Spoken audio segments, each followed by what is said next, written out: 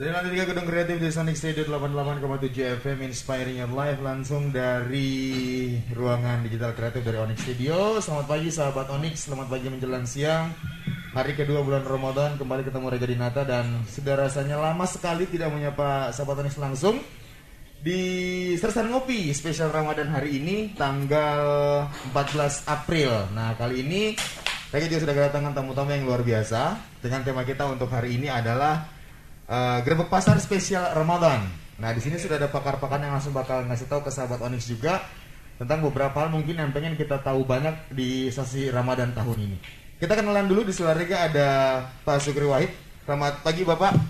Pagi. Assalamualaikum warahmatullahi wabarakatuh. Ya, sehat Bapak? Alhamdulillah sehat. Oke Pak, ini Pak yang nanya sama saya, Pak Sukri Wahid itu komisi berapa sih Mas Rega? Nah, saya komisi 2. Kebetulan kalau saya nunggu komisi Pak. Jadi Mas Sukri Wahid komisi 2 khusus mengurusi tentang di antara bidang ekonomi keuangan. Ekonomi keuangan. Nah, pasar di dalamnya. Cocok nih kalau begini. Oke. Hari ini udah puasa kedua Pak ya? Iya. Lancar belum ada halangan Alhamdulillah, Pak ya? Lancar. 28 hari lagi 28 hari lagi lebarannya. Iya. Masih lama Pak, enggak usah diingat dulu Pak, masih lama ya. Masih lama. Sebelah beliau terima kasih Pak. Iya, sebelah beliau ada Bang Maulid nih, pemerhati kota. Selamat pagi Bang. Ya, selamat pagi. Assalamualaikum warahmatullahi wabarakatuh. Ya, sempat vakum kita ya. Sempat vakum, Bang. Tapi ya, alhamdulillah dapat energi baru, bisa ngumpul lagi di sini, ketemu saudara saya Pak Ustadz Sukri sama Pak Zul. Alhamdulillah ya. Kita ngumpul di sini hari ini dan kita bakal sedikit berbicara soal Gerebeg Pasar selama Ramadan nanti ya. Dan ada Bang Zul dari Kasatpol PP Kota Balikpapan. Siap. Selamat pagi Bang Zul. Selamat pagi. Assalamualaikum warahmatullahi wabarakatuh. Waalaikumsalam. Tadi kayaknya repot banget dari rapat juga dari Tempo. Ada jadwal tadi pagi. Iya. Biasanya saya ini terima kasih sekali loh Pak Ustadz Sukri mau datang, Bang Maulid juga bisa hadir lagi, ketemu lagi dengan Bang Zul di tengah kesibukan masing-masing. Tujuannya sebenarnya pengen memberikan edukasi dan juga informasi kepada masyarakat Kota Balikpapan khususnya untuk sahabat Onyx. Nah, sesuai dengan tema kita yang tadi saya sampaikan nih Pak Ustadz Sukri, Bang Maulid dan juga Bang Jul. Tema kita untuk hari ini adalah Gerebeg Pasar Spesial Ramadan. Ide ini muncul, tema ini muncul karena mengingat pergolakan ya. Jadi kayak masyarakat di tengah pandemi seperti ini kan banyak pedagang orang bilang tuh kayak dagangannya tiba-tiba nih muncul, pedagang musiman.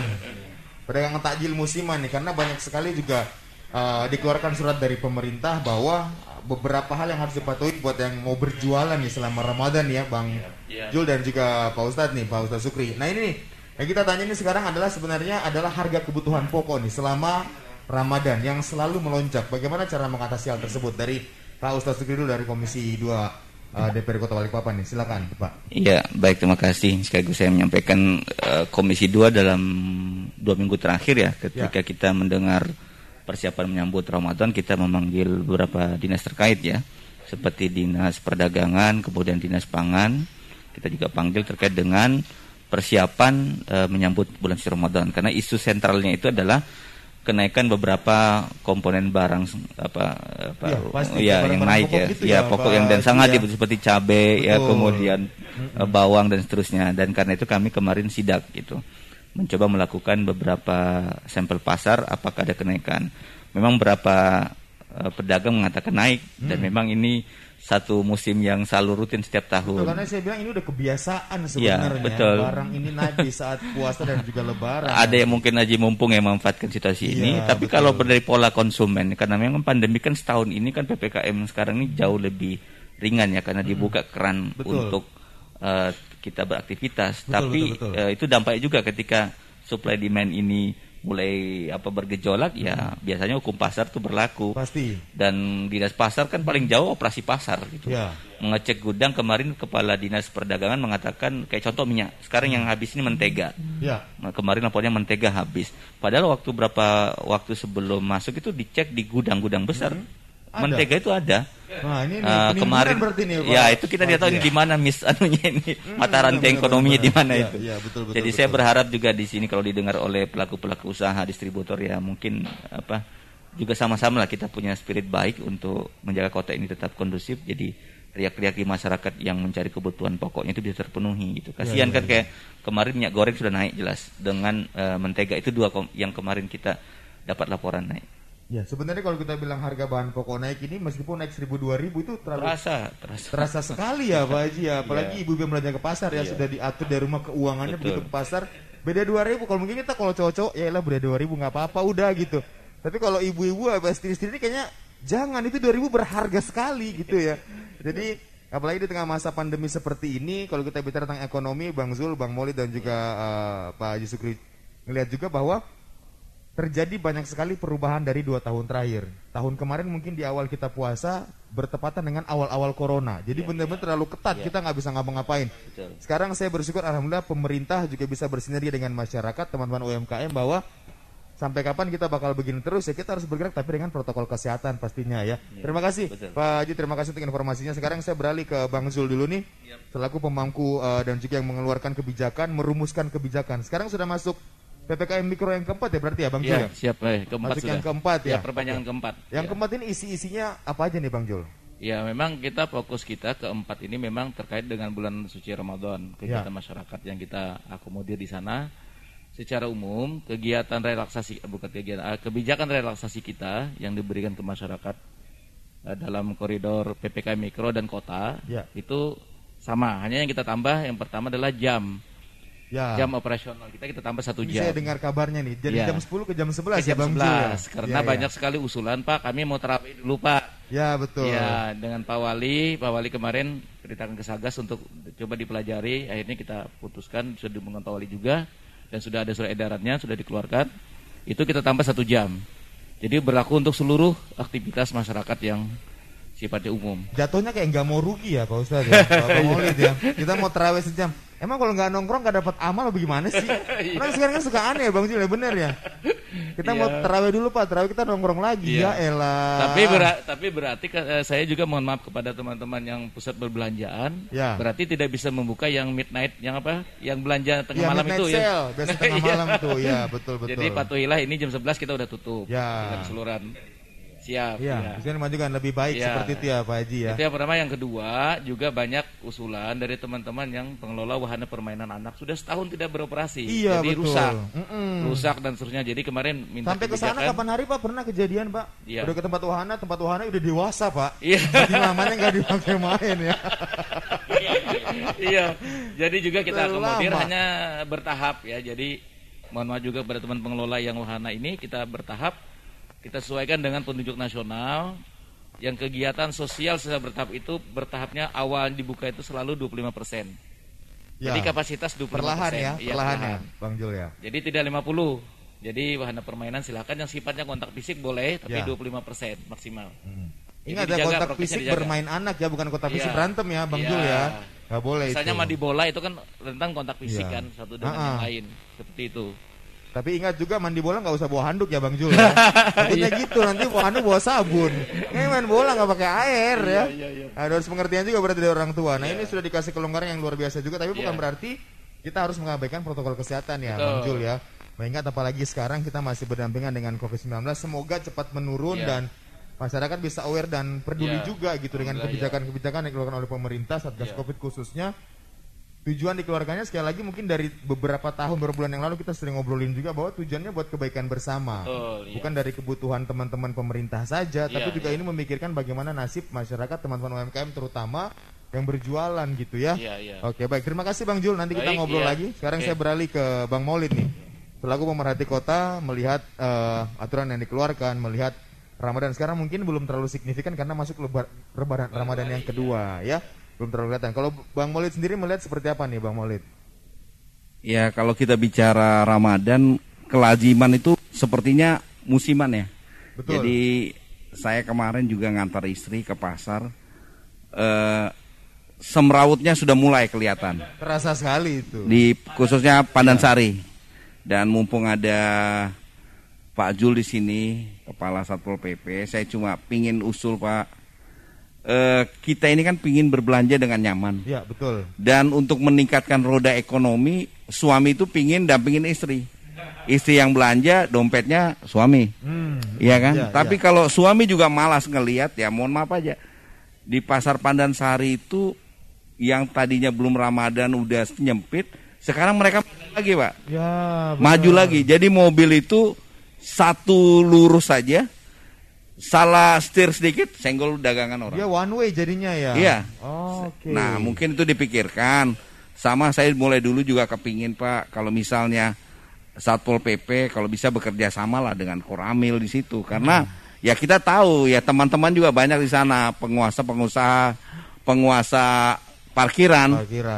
Ya mungkin lah dengan ditertibkan dengan ada walaupun bahasanya itu kewenangan Satpol PP, tapi kan ada juga bahasanya Satpol PP dilihatkan barang tajam sedikit sudah bagaimana. Tapi kalau kita libatkan Koramil juga di sana atau mungkin kepolisian sektor barat di sana bisa juga ditertibkan dengan baik. Dan usul Pak, kalau misalnya bisa jangan cuma pantai yang ada menaranya. Kalau bisa ada menara juga. Jadi Satpol PP bisa ngelihat dan pakai radio ngelihat loh ini titik macet di mana. Ya betul. Karena wah luar biasa kalau sudah dimasuk Pandansari Tengah sebelum ke pasar itu, saya lihat sudah luar biasa dan pasti akan timbul keributan walaupun di Ramadhan ini orang bersabar, tapi paling banyak juga ngelihat emosi di situ. Mungkin nahan lapar dahaga bisa, tapi kalau nggak punya duit, benar. Ini yang pusing. Saya merasa paling tidak udah berapa kadis yang menurut saya anggap gagal ya membenahi untuk semrawut di sana.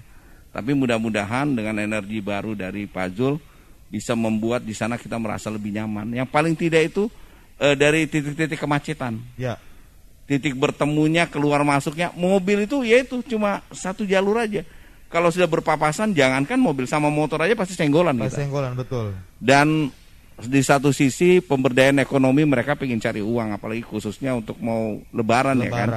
Tapi di sisi lainnya tidak akan terjadi pemberdayaan ekonomi dengan maksimal karena apa? Orang malas ke situ. Ya. Sedangkan yang mereka tuju kan kalau orang ke sana kan pengen belanja.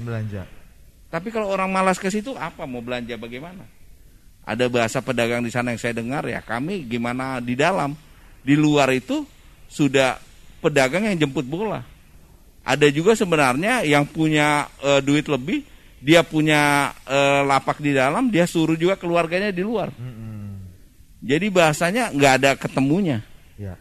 Selalu bahasanya ya kalau kami nggak keluar, kami nggak akan laku di sini. Ya.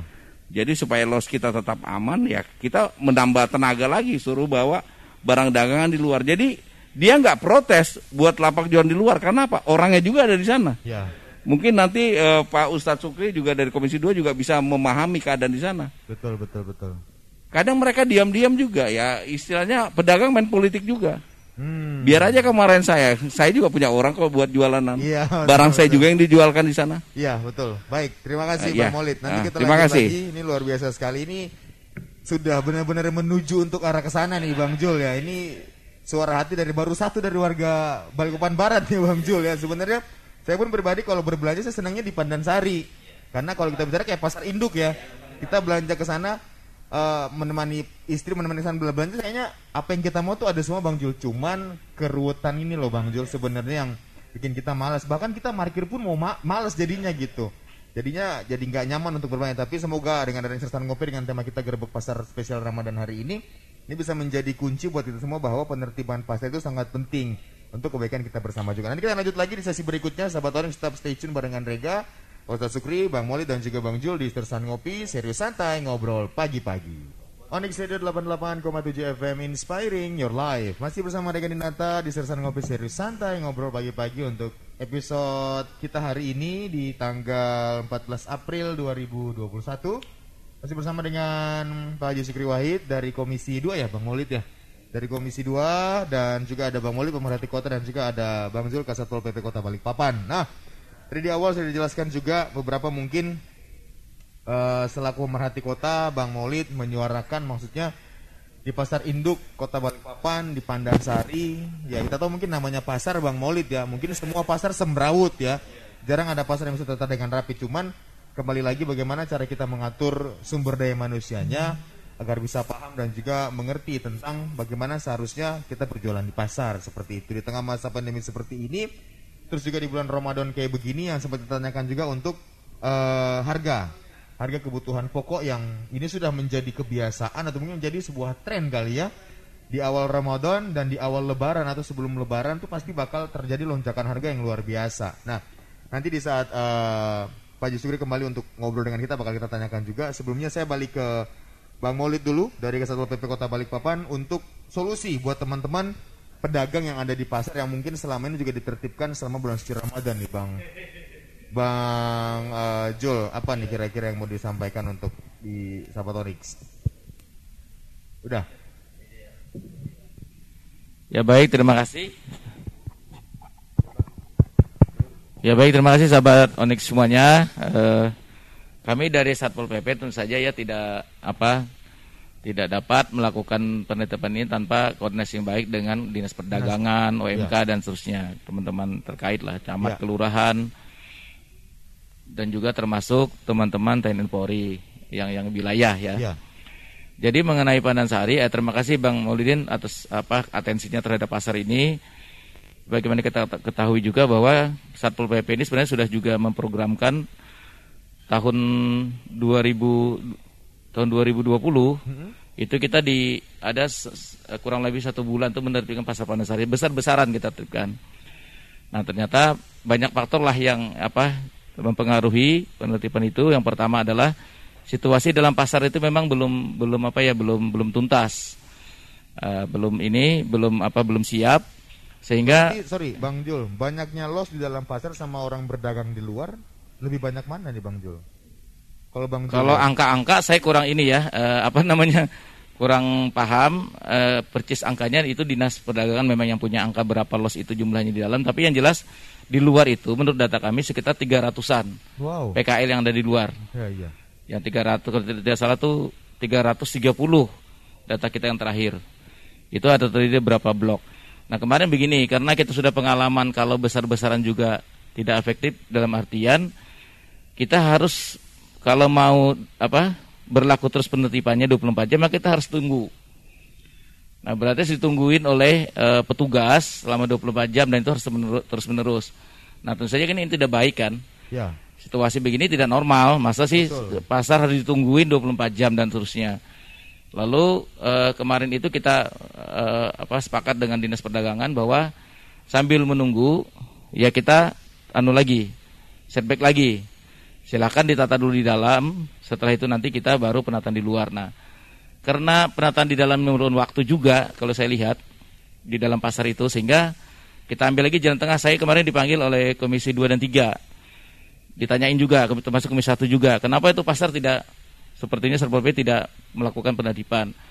Nah kemarin saya sudah laporkan juga, sudah saya paparkan di RDP di Komisi 2 dan Komisi 1 bahwa kita rencanakan penertibannya harus melihat situasi di dalam. Jadi nanti begini maksudnya, tidak seperti yang dulu yang 1 bulan yang di tahun 2020. Ya. Jadi nanti kita akan tertibkan, kita prioritaskan dulu yang jalan utama. Nah saya sudah merancang draft SK-nya, karena kan PKL itu harus ditempatkan kan, karena dia menggunakan pasum. Betul. Dalam perda kita harus ditetapkan oleh wali kota di mana yang bisa ditempatkan. Nah di sana memang belum ada SK, belum ada penetapan di mana PKL itu ditempatkan di Pandansari. Jadi masing-masing itu ya cari tempat masing-masing. Ya. Nah nanti kita ke depan ini saya insya Allah mohon dukungan semuanya, dan juga regu saya, anggota saya di lapangan sudah juga sambil mengkomunikasikan dengan pedagang di sana bahwa insya Allah nanti setelah Lebaran, momentumnya setelah Lebaran lah kita akan lakukan lagi penataan di sana dengan konsep kita prioritaskan dikosongkan dulu, dikelirkan, steril dari pedagang itu yang jalan utamanya dulu. Saya sudah buat petanya, jadi nanti ada lampiran SK itu di petanya itu SK itu nanti lampirannya peta. Di mana teman-teman mereka nggak berjualan? Iya, jadi sebagian nanti yang di utama, yang berada di jalan utama, silahkan nanti cari tempat dulu. Masing-masing dibantu nanti mungkin kelurahan kecamatan bantu di mana nanti bisa masuk di slot-slot yang gang itu dulu. Jadi supaya nanti mereka bisa masih ada tempat dan kita ada ruang untuk penertibannya seperti kan itu. Pasti bakal muncul pro kontra nih Bang Jul, Dia dan juga Bang Maulid ya, pro kontra di masyarakat pasti muncul begitu setiap pemerintah melakukan sebuah kebijakan. Ya. Kita nggak ngomong pronya deh, kita ngomong kontranya dulu. Jika terjadi di masyarakat hal seperti itu, apa hal langkah utama yang bakal dilakukan oleh teman-teman dari Satpol PP nih Bang Jul? Ya yang jelas kan kita sosialisasi sudah dari awal. Ya. Makanya SK itu kita tetapkan nanti menjelang penertiban saja gitu loh. Karena kita dari awal udah SK kan, dan saya juga sudah share di beberapa teman lapangan peta mana yang dikelirkan, dan mereka udah paham dan sudah sampaikan juga ini akan dilakukan nanti setelah Lebaran. Jadi kita beri toleransi lah, sekarang silakan berdagang. Dan kemarin sebenarnya dari Dewan juga arahan dari teman-teman Dewan minimal itu dimundurkan yang keluhan tadi. Jangan mereka menguasai seluruh jalan. Badan jalan itu dikuasai sehingga masyarakat yang ingin lewat juga kesulitan. Ya. Itu. Jadi kami memang fokus kami di sana, jalan utama kita kelirkan, tidak boleh ada PKL, makanya ditetapkan dulu dengan SK. Nanti kalau misalnya ada kontra itu biasalah. Pro kontra ada namanya kebijakan kan. Betul. Tinggal nanti kita bagaimana mengkomunikasikan di lapangan. Ya. Saya pikir bisa kok, orang yang besar-besar aja bisa kita 1 bulan. Ya. Mereka paham dan dukung semua kemarin. Tapi yang namanya kemarin ya memang setelah kita besar-besaran lalu dilanda dengan COVID. Sehingga saya juga mengatur mengatur personil, tidak terlalu banyak awal-awal itu kontak fisik dengan masyarakat yang sifatnya berhubungan langsung, karena berbahaya juga bagi masyarakat dan bagi petugas saya juga. Dan kita kan pernah juga mengalami lonjakan kasus untuk pedagang pasar Pandansari, dan kita bahkan pernah menutup di wilayah barat gitu loh. Ya, jadi ini yang juga menjadi kendala kami, itu kemarin mana program penertiban tidak bisa dilakukan secara terus-menerus. Baik, terima kasih Bang. Iya, seperti itu. Semoga edukasinya bisa sampai dengan tepat sasaran, karena mengingat beberapa kebijakan yang dilakukan, salah satunya adalah kebijakan untuk zero tolerance untuk parkir nih Bang Jul. Kemarin kan sempat gitu juga tuh. Awalnya oke, begitu diterapkan banyak yang ngamuk gitu. Jadi semoga ini menjadi hal baik juga buat teman-teman pedagang di pasar juga. Sekali lagi tujuannya untuk dirapikan, ditertibkan, biar kita nyaman dan aman dalam berbelanja di Pasar Pandansari. Ya, terima kasih Bang Jul. Selanjutnya saya beralih ke Pak Haji Sukirwat. Tadi kita sempat menanyakan juga untuk dampak nih setelah ditertibkannya pedagang-pedagang di luar petak pasar. Kemarin ada berapa titik Pak sidak pasar sebelum Ramadan? Ya, kita ada 2 titik kemarin. 2 titik.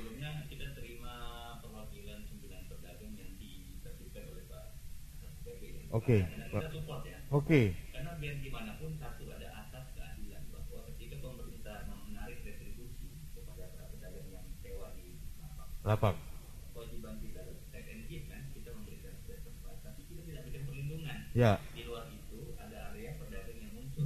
Betul. Jualan yang sama. Ya. Oke, kita kalau ada jual ayam di luar dengan di dalam, pasti orang di luar. Di luar lah, ngapain lagi ke dalam gitu, betul.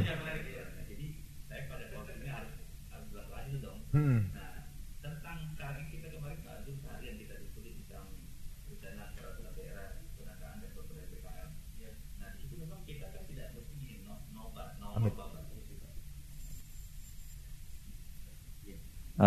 Tes. Ya, jadi mindset kita bukan lagi ketika nongol nobat ya. PKL itu bukan jadi musuh. Baik. Bahwa sekarang kita harus jujur di tengah pandemi yang menyerap tertinggi pekerjaan itu adalah UKM dan mereka ini 72% data tersebut. Ya. Jadi jangan kita matikan. Yang ada adalah kita tata dia. Tapi Anda tidak boleh jual di Fasum karena ada perda kita. Ya, betul. Nah, itu domainnya Pak Zul ini adalah di luar area pasar, itu masuk ketertiban umum. Dia berjualan di jalan di alat karena Fasum. Awalnya biasanya cuma sehari 2 hari ya. Iya. Nyaman gak tapi panjang gitu kan. Biarin sama dia gitu. Dan kita sadar bahwa tidak mungkin 24 jam melekat kan. Ya, dan karena itu apa sih sistem yang paling tepat membuat mereka tanda petik ya tetap terberdayakan tapi tidak sembarangan jualan itu. Betul, tidak mengganggu fasilitas umum. Makanya di ya. situ nanti ada TDU ya. Setiap UKM atau PKL itu akan terdaftar dalam bentuk tanda daftar usaha. Ya. Dan ketika dia mengantongi ini, kewajiban pemerintah adalah menempatkan mereka. Betul. Nah, karena itu kemarin kita buat wacana bahwa ketika ada inventarisir berapa yang tidak punya tempat, ini diarahkan kemana. Walaupun memang pada akhirnya menambah pekerjaan baru bahwa perencanaan kota itu ya mencari klaster tempat-tempat zonasinya untuk mereka berjualan. Memang kayak contoh di Pandansari 3 lantai. Kan itu pada turun semua itu yang lantai 2, 3 itu. Kenapa? Jualannya kemarin ya kami panggil kepala dinas kemarin, beliau hadir. Nanti akan dibuatkan trayek dari bawah langsung ke atas untuk kendaraan. Jadi motor, tapi untuk motor ya. Jadi mereka bisa parkir di lantai 3 langsung 2, jadi tidak perlu ke bawah. Nah, itu harus dibuat karena biar bagaimanapun desainnya cantik kalau 3 lantai. Mau bahkan ada lift dan sebagainya. Enggak ini. Jadi akan ada gunanya. Ya, gitu. jadi selain itu penertiban klasternya. Jadi area bahasa jualan ini jangan dibedakan. Gabung sekarang ya, ini jualan ikan sebenarnya jual baju. Ya, nggak bisa. Jadi kalau memang di sini bawang ya bawang semua, jangan jangan umpamanya bawang di atas, di bawah ada bawang juga. Ada bawang juga. Ya orang kan pasti ke bawah.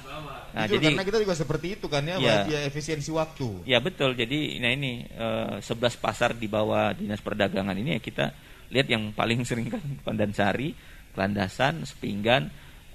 BP masuk juga nggak sih Pak? Ya, BP itu cuma 230-an aja. Mereka relatif kemarin kita sidak relatif aman lah ya, aman dan di luar-luar itu jarang. Rapi lah kalau mereka ya. Kalau mereka protes satu jalan Beler itu juga ditertibkan. Iya itu gimana tuh? Bang Maulid sebentar Bang Maulid.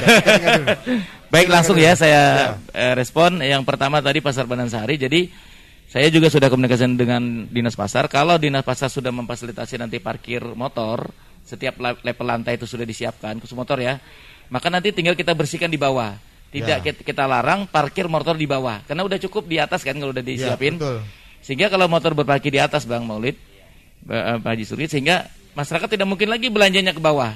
Dengan sendirinya mati yang di bawah. Kalau dia parkir ke atas, nggak mungkin dong belanjanya ke bawah kan? Iya betul. Logikanya kan gitu kan? Ya. Jadi nanti akan hiduplah di setiap lantai, sehingga mereka dengan sendirinya akan naik. Saya yakin itu.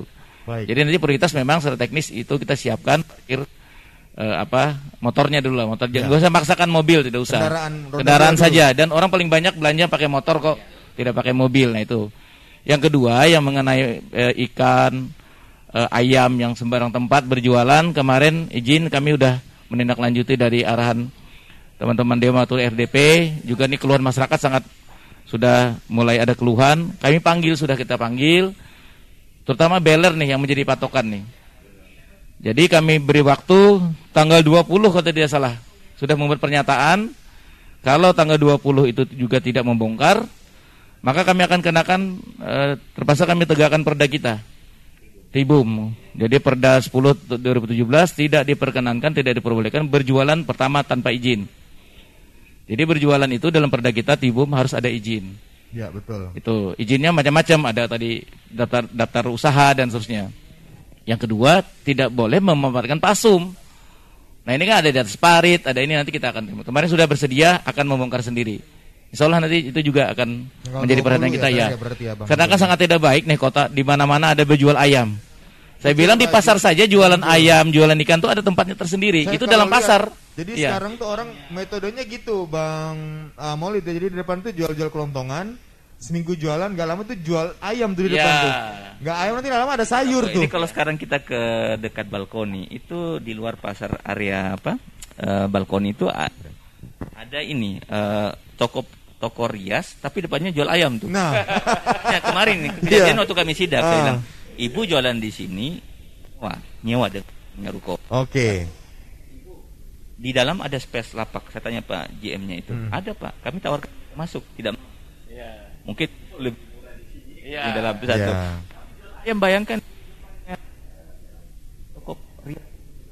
Mungkin yang nunggu bisa sekali dibuatkan ayam bakar kali Pak di depan ya.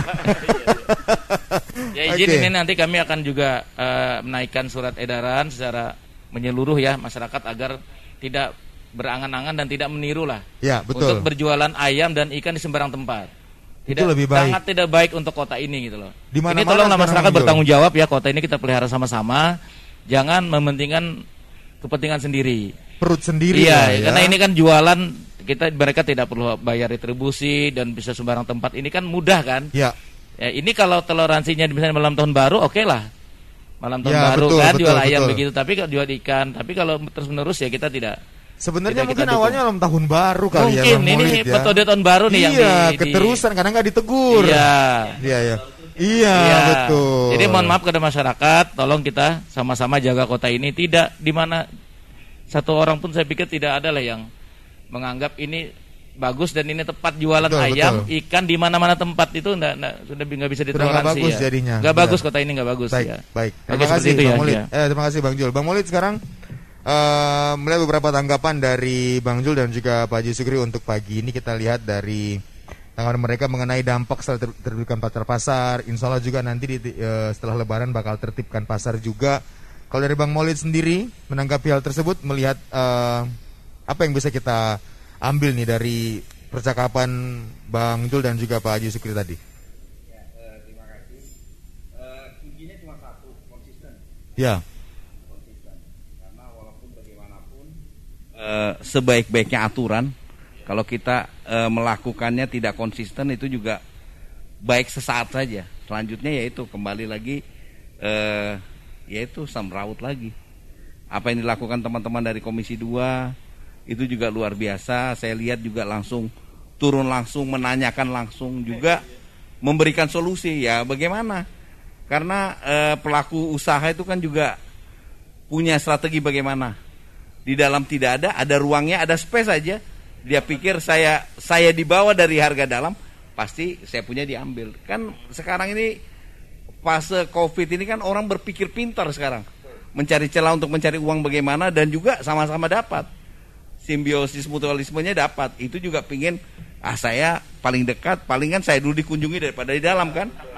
Iya, jadi ya saya rasa juga dari konsisten itu, saya rasa kenyamanan untuk warga Kota Balikpapan itu kita harapkan, Pak Zul. Sama yang saya bilang, saya juga mengutarakan kawan saya yang di Pasar Pandansari, pemberlakuan pasar subuh. Sudah dipinjamin ruko di halaman, seharusnya sudah bersih jam 7. Dia mau jualan, masih begitu buka pintunya rolling door masih jualan. Dia bilang, saya ini sudah baik loh ngasih kebebasan, tapi saya tidak bisa jualan. Kenapa masih ada di situ? Nah, maksudnya konsisten. Paling tidak kalau ada pasar subuh, Satpol PP juga bilang jam 6 kan subuh itu sudah jam berapa? Kalau sudah sampai jam 7 masih ada area di situ. Ya, subuh Mozambik kali itu dia Bang Maulid ya. kasihan yang punya jualan. Iyalah iya. Saya giliran saya mau jualan susah. Padahal saya sudah memberikan keleluasaan, namanya pasar subuh. Gratis lagi dikasih tempat ya buat jualan. Jam 8 Pak, dia bilang baru dia bersih-bersih, baru nyapu. Saya ini kan bilang pakai orang tua kan. Ambil rezeki kalau bisa sebelum saya berkokok ya kan. Saya mau bersih-bersih masih jualan. Aduh. Jadi ya itu saya bilang Pak Zul, mungkin konsisten, dan kalau ada yang melakukan itu ya itulah bilang langsung aja di punishment.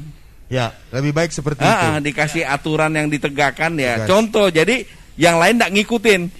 Saya rasa mungkin itu aja. Kalau Balikpapan kota yang pengen nyaman, saya rasa konsisten itu yang penting. Baik, terima kasih. Bang Mul, nanti kita bakal lanjut lagi Serasan Ngopi berikutnya di sesi berikutnya. Tetap di sini di Serasan Ngopi, serius santai ngobrol pagi-pagi. Onyx Radio 88,7 FM Inspiring Your Life, disajikan langsung dari studio digital Onyx Radio, nanti 3 gedung kreatif ya. Dan kita masuk ke sesi terakhir kita untuk hari ini, sahabat Onyx. Banyak sekali yang mau saya obrolin sebenarnya dengan narasumber kita yang luar biasa di Serasan Ngopi. Edisi pertama itu setelah kita libur kurang lebih 16 tahun ya. Tidak dong. Berapa bulan gitu libur ya Bang Maulid ya. Saya kangen juga jadinya 4 bulan kita ngobrol. Lama juga rasanya, dan saya butuh asupan informasi yang banyak nih sebenarnya ya. Karena berbicara dengan orang-orang yang luar biasa, menambah informasi dan juga edukasi buat kita. Apalagi buat sahabat Onyx yang lagi menyaksikan, mendengarkan Onyx Radio di Onyx Channel dan juga Onyx Radio 88,7 FM. Sesi terakhir Pak Haji, Bang Maulid dan juga Bang Jul, saya mau bicara soal punishment dulu deh. Sudah dikeluarkankah punishment yang bakal diberikan buat teman-teman pedagang yang tanda kutip oknum mungkin yang nakal di lapangan atau di pasar? Dari kayaknya tunjukkan jarinya nih Bang Maulid ya. Oke, atau mungkin ada perda penerapan yang cocok buat mereka. Iya. Jadi memang selama pandemi kita kemarin itu ada kendala untuk melakukan sidang tindak pidana ringan. Ya. Dia tipiring kan kalau perda kita tipiring, ya, tipiring dengan instansi pengadilan dan kejaksaan. Kemarin ada kendala. Alhamdulillah di tahun 2021 ini kita sudah difasilitasi oleh pengadilan negeri kita bisa melakukan dengan online. Jadi sidang virtual. Siap. Jadi sidangnya itu sidang virtual kita sudah gelar 2 kali nih di tahun ini. Oh, sudah ada ternyata. Sudah 2 ya? kali. Iya, 2 kali gelar. Alhamdulillah berjalan lancar, dan berarti ke depan sudah tidak ada kendala walaupun masih dalam suasana pandemi Covid. Untuk penegakan perda kita udah bisa jalan dengan sidang virtual, sudah bisa. Yang pertama, yang kedua, di kita itu kan di samping juga penegakan perda secara justisi sesuai dengan aturannya, kita juga ada amanat dan kewenangan untuk melakukan penyelenggaraan ketertiban umum. Ya. Jadi sifatnya operasional, langsung tindakan di tempat itu bisa. Itu sudah ada juga aturannya. Jadi di samping nanti memang sidang, kita di lapangan kalau memang nyata melanggar, kita bisa lakukan langsung pembongkaran dan sesuai dengan perda kita. Jadi ini beler, saya ingatkan sesuai dengan pernyataan beler kita, lagi. Ya, salah satu contoh ya, karena ikan dan seterusnya tadi kan selalu acuannya di beler Pak, ini yang duluan gitu. Beler boleh, kenapa kita nggak boleh gitu. Ya Jadi betul. Tanggal 20 silakan bongkar sendiri, kalau tidak dengan terpaksa kita akan turunkan tim yang membongkar. Jadi ingat nih sahabat Onyx ya, sebenarnya hal seperti ini dari zaman Bahari sudah seperti ini. Jadi maksudnya diinformasikan dulu, disosialisasikan. Jika terjadi pembongkaran jangan salahkan pemerintah karena sudah keluar surat berkali-kali sebenarnya ya. Kita toleransi nih sampai 20 bulan Mei ya. 20 Mei loh ya. Jadi puasa silakan jalan dulu. Ya betul. Ya, nanti silakan cari tempat lah di mana yang seharusnya. Untuk jualan kan di pasar. Nanti Saya juga sebelumnya udah terima beberapa surat dari pedagang pasar keberatan. Karena mereka anggap Pak kami yang di pasar kok malah dibiarin yang di luar. Ya betul. Mereka nggak bayar retribusi, nggak betul apa sekali, gitu betul. loh. Saya setuju Bang Jo. Sehingga ini tadi lah. Jadi mari kita bertanggung jawab sebagai warga kota lah. Ya. Jangan maunya enaknya sendiri. Betul. Oke. Terima kasih ya. Seperti ini, jadi jangan sampai begitu dibongkar nanti marah pemerintah kenapa nggak perlu dengan masyarakat kayak kita, masyarakat kita mau jualan juga. Sebenarnya kalian yang tidak peduli dengan pemerintah sebenarnya karena aturan sudah dibuat tapi dilanggar seperti itu ya. Terima kasih Bang Jul. Satu pertanyaan terakhir buat Pak Haji Sukri untuk tema kita hari ini. Nah jika kan sudah ada sidak di lapangan, jika tidak sesuai dengan harapan teman-teman pedagang di pasar, lapornya kemana nih Pak Haji? Sekali lagi. Oke. Baik, jadi dalam hal ini kami di Komisi 2 sebagai fungsi pengawasan, tetap patuhan kami adalah pelaksanaan peraturan daerah. Ya. Jadi ada ketertiban umum, walaupun sekarang kita sedang menggodok satu raperda tentang PKL ini. Nah, jadi kalau kemarin kami mendapatkan justru ada komplainan dampak dari penertiban. Nah, jadi pedagang yang ditertibkan oleh beliau. Nah, karena kami dianggap mungkin rumah masyarakat, rumah rakyat, mereka menampung dan kami nggak bisa apa-apa. Kecuali bahwa apa yang dilakukan oleh pemerintah kota sudah tepat. Sudah tepat, betul. Jadi kemarin mereka dikasih waktu untuk mengulur sampai hari Senin kemarin katanya ditertibkan. Nggak ada cara lain Ibu, karena memang mereka menangis-nangis, tapi kami juga harus punya posisi bahwa ini tidak mungkin kita akomodir semua. Betul. Nah, jadi kami dalam hal ini selama itu pelaksanaan kami mensupport pemerintah kota dalam hal ini tadi itu masyarakat kita harus merasakan keadilan. Kalau mereka ini 300 di luar ini, ya berarti ada potensi untuk dibuatkan market lagi sendiri. Ya, benar. Nah, ini yang harus kita carikan solusi. Ya, betul. Jangan nongol babat, keluar sana. Terus mereka ini jualan itu gimana nasibnya? Ya, betul. Nah, ini kita harus pikirkan ke depan. Nah, di Perda yang baru inilah ada kalimat penataan dan pemberdayaan. Tapi awalnya adalah pendaftaran dulu. Semua UKM, PKL semua harus didaftar. Harus didata, betul. Kalau dia sudah terbit, nah Pak Wali Kota menempatkan mereka. Kalau Pandansari sudah overload, ya berarti harus dipikirkan tempat baru. Ya pasti di mana-mana pedagang yang cari tempat yang ada gula dari semut kan? Iya, betul. Ya itu juga tantangannya yang ganti pemerintah gitu. Betul. Dulu ada wacana di awal Alam Baru Somber ya, pernah ada itu. Tapi macet juga karena siapa iya, mau kesana? pasti. Kejauhan mau ke sana mau naik feri ke sana Pak. Nah, jauh banget ya Alam Baru Somber ya. Apa nanti diperluas itu kita masih inilah. Ya, semoga aja. Dan saya termasuk di dalam itu yang mengusulkan untuk pasar ini diserahkan kepada Perumda Pasar gitu. Ya. Jadi ada 4 sekarang kajian tentang 4 pasar, apakah dia layak nanti baik dari segi aset, payung hukumnya sudah ada. Kita sudah punya Perda Perusahaan Daerah Pasar Panuntung Jaya. Ya. Statusnya ini kan belum dirubah jadi Perumda. Tapi sudah ada ini dia punya organnya, tinggal ruhnya nggak ada. Oke. Nah, kalau memang Pandansari, kemudian Sepinggan, Kelandasan ini dikelola oleh Prusda Pasar, jadi Pak Zul tidak lagi repot karena itu area itu pure tanggung jawabnya seorang direktur pasar nanti. Karena dia akan bergaji, kalau dia tidak maksimal dia akan nggak dapat duit, dia akan tertibkan sendiri. Nah, setuju nih kalau saya begitu tuh, bagus. Sudah tuh. saatnya pemerintah itu tidak urus pasar lah, urus yang lain-lain dulu. Iya, benar.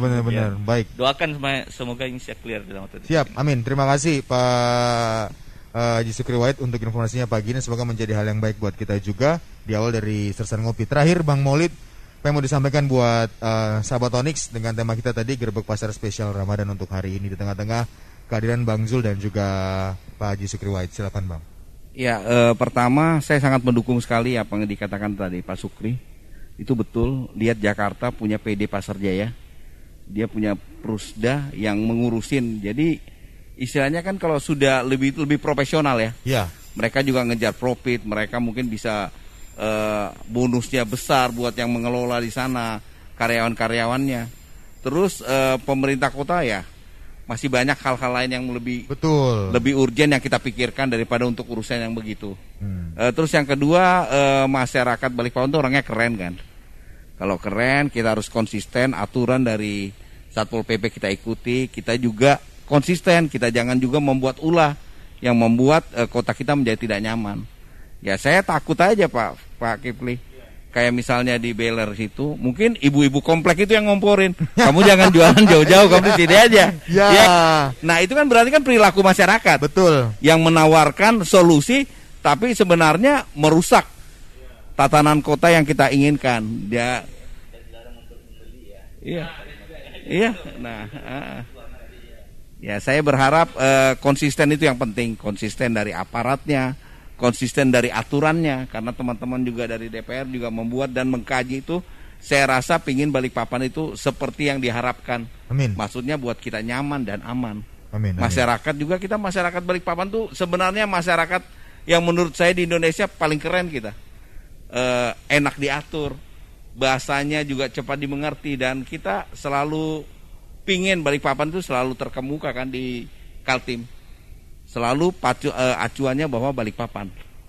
Walaupun ada ibu kota Samarinda, selalu lihat tuh warga Balikpapan. Jadi kalau warga Balikpapan mendukung usaha-usaha yang dilakukan oleh teman-teman dari Satpol PP, dari Dinas Perdagangannya, juga teman-teman dari Dewan yang membuat dan mengkaji aturan-aturannya, saya rasa apa yang kita harapkan itu pasti terwujud. Amin. Siap. Ya, baik, terima kasih. Terima kasih. Ya. Terima kasih Bang Maulid, terima kasih Bang Jul. Terima kasih Pak Haji Gerebeg untuk kehadirannya di Stand Kopi edisi Ramadan kedua untuk hari ini. Semoga apa yang diharapkan, apa yang diinginkan segera bisa terlaksana. Penertiban bisa cepat terjadi, dan kita harapkan yang paling utama adalah kesadaran dari masyarakat kota untuk bisa berjalan dengan baik dan juga benar di tengah masa pandemi seperti ini ya. Sahabat Onyx juga terima kasih untuk waktunya. Jangan lupa dengerin terus Stand Kopi setiap hari Rabu live di Onyx Radio dan juga dari Onyx Radio 88,7 FM Inspiring Your Life. Saya Renata pamit. Thanks for listening, thanks for watching, and be inspired.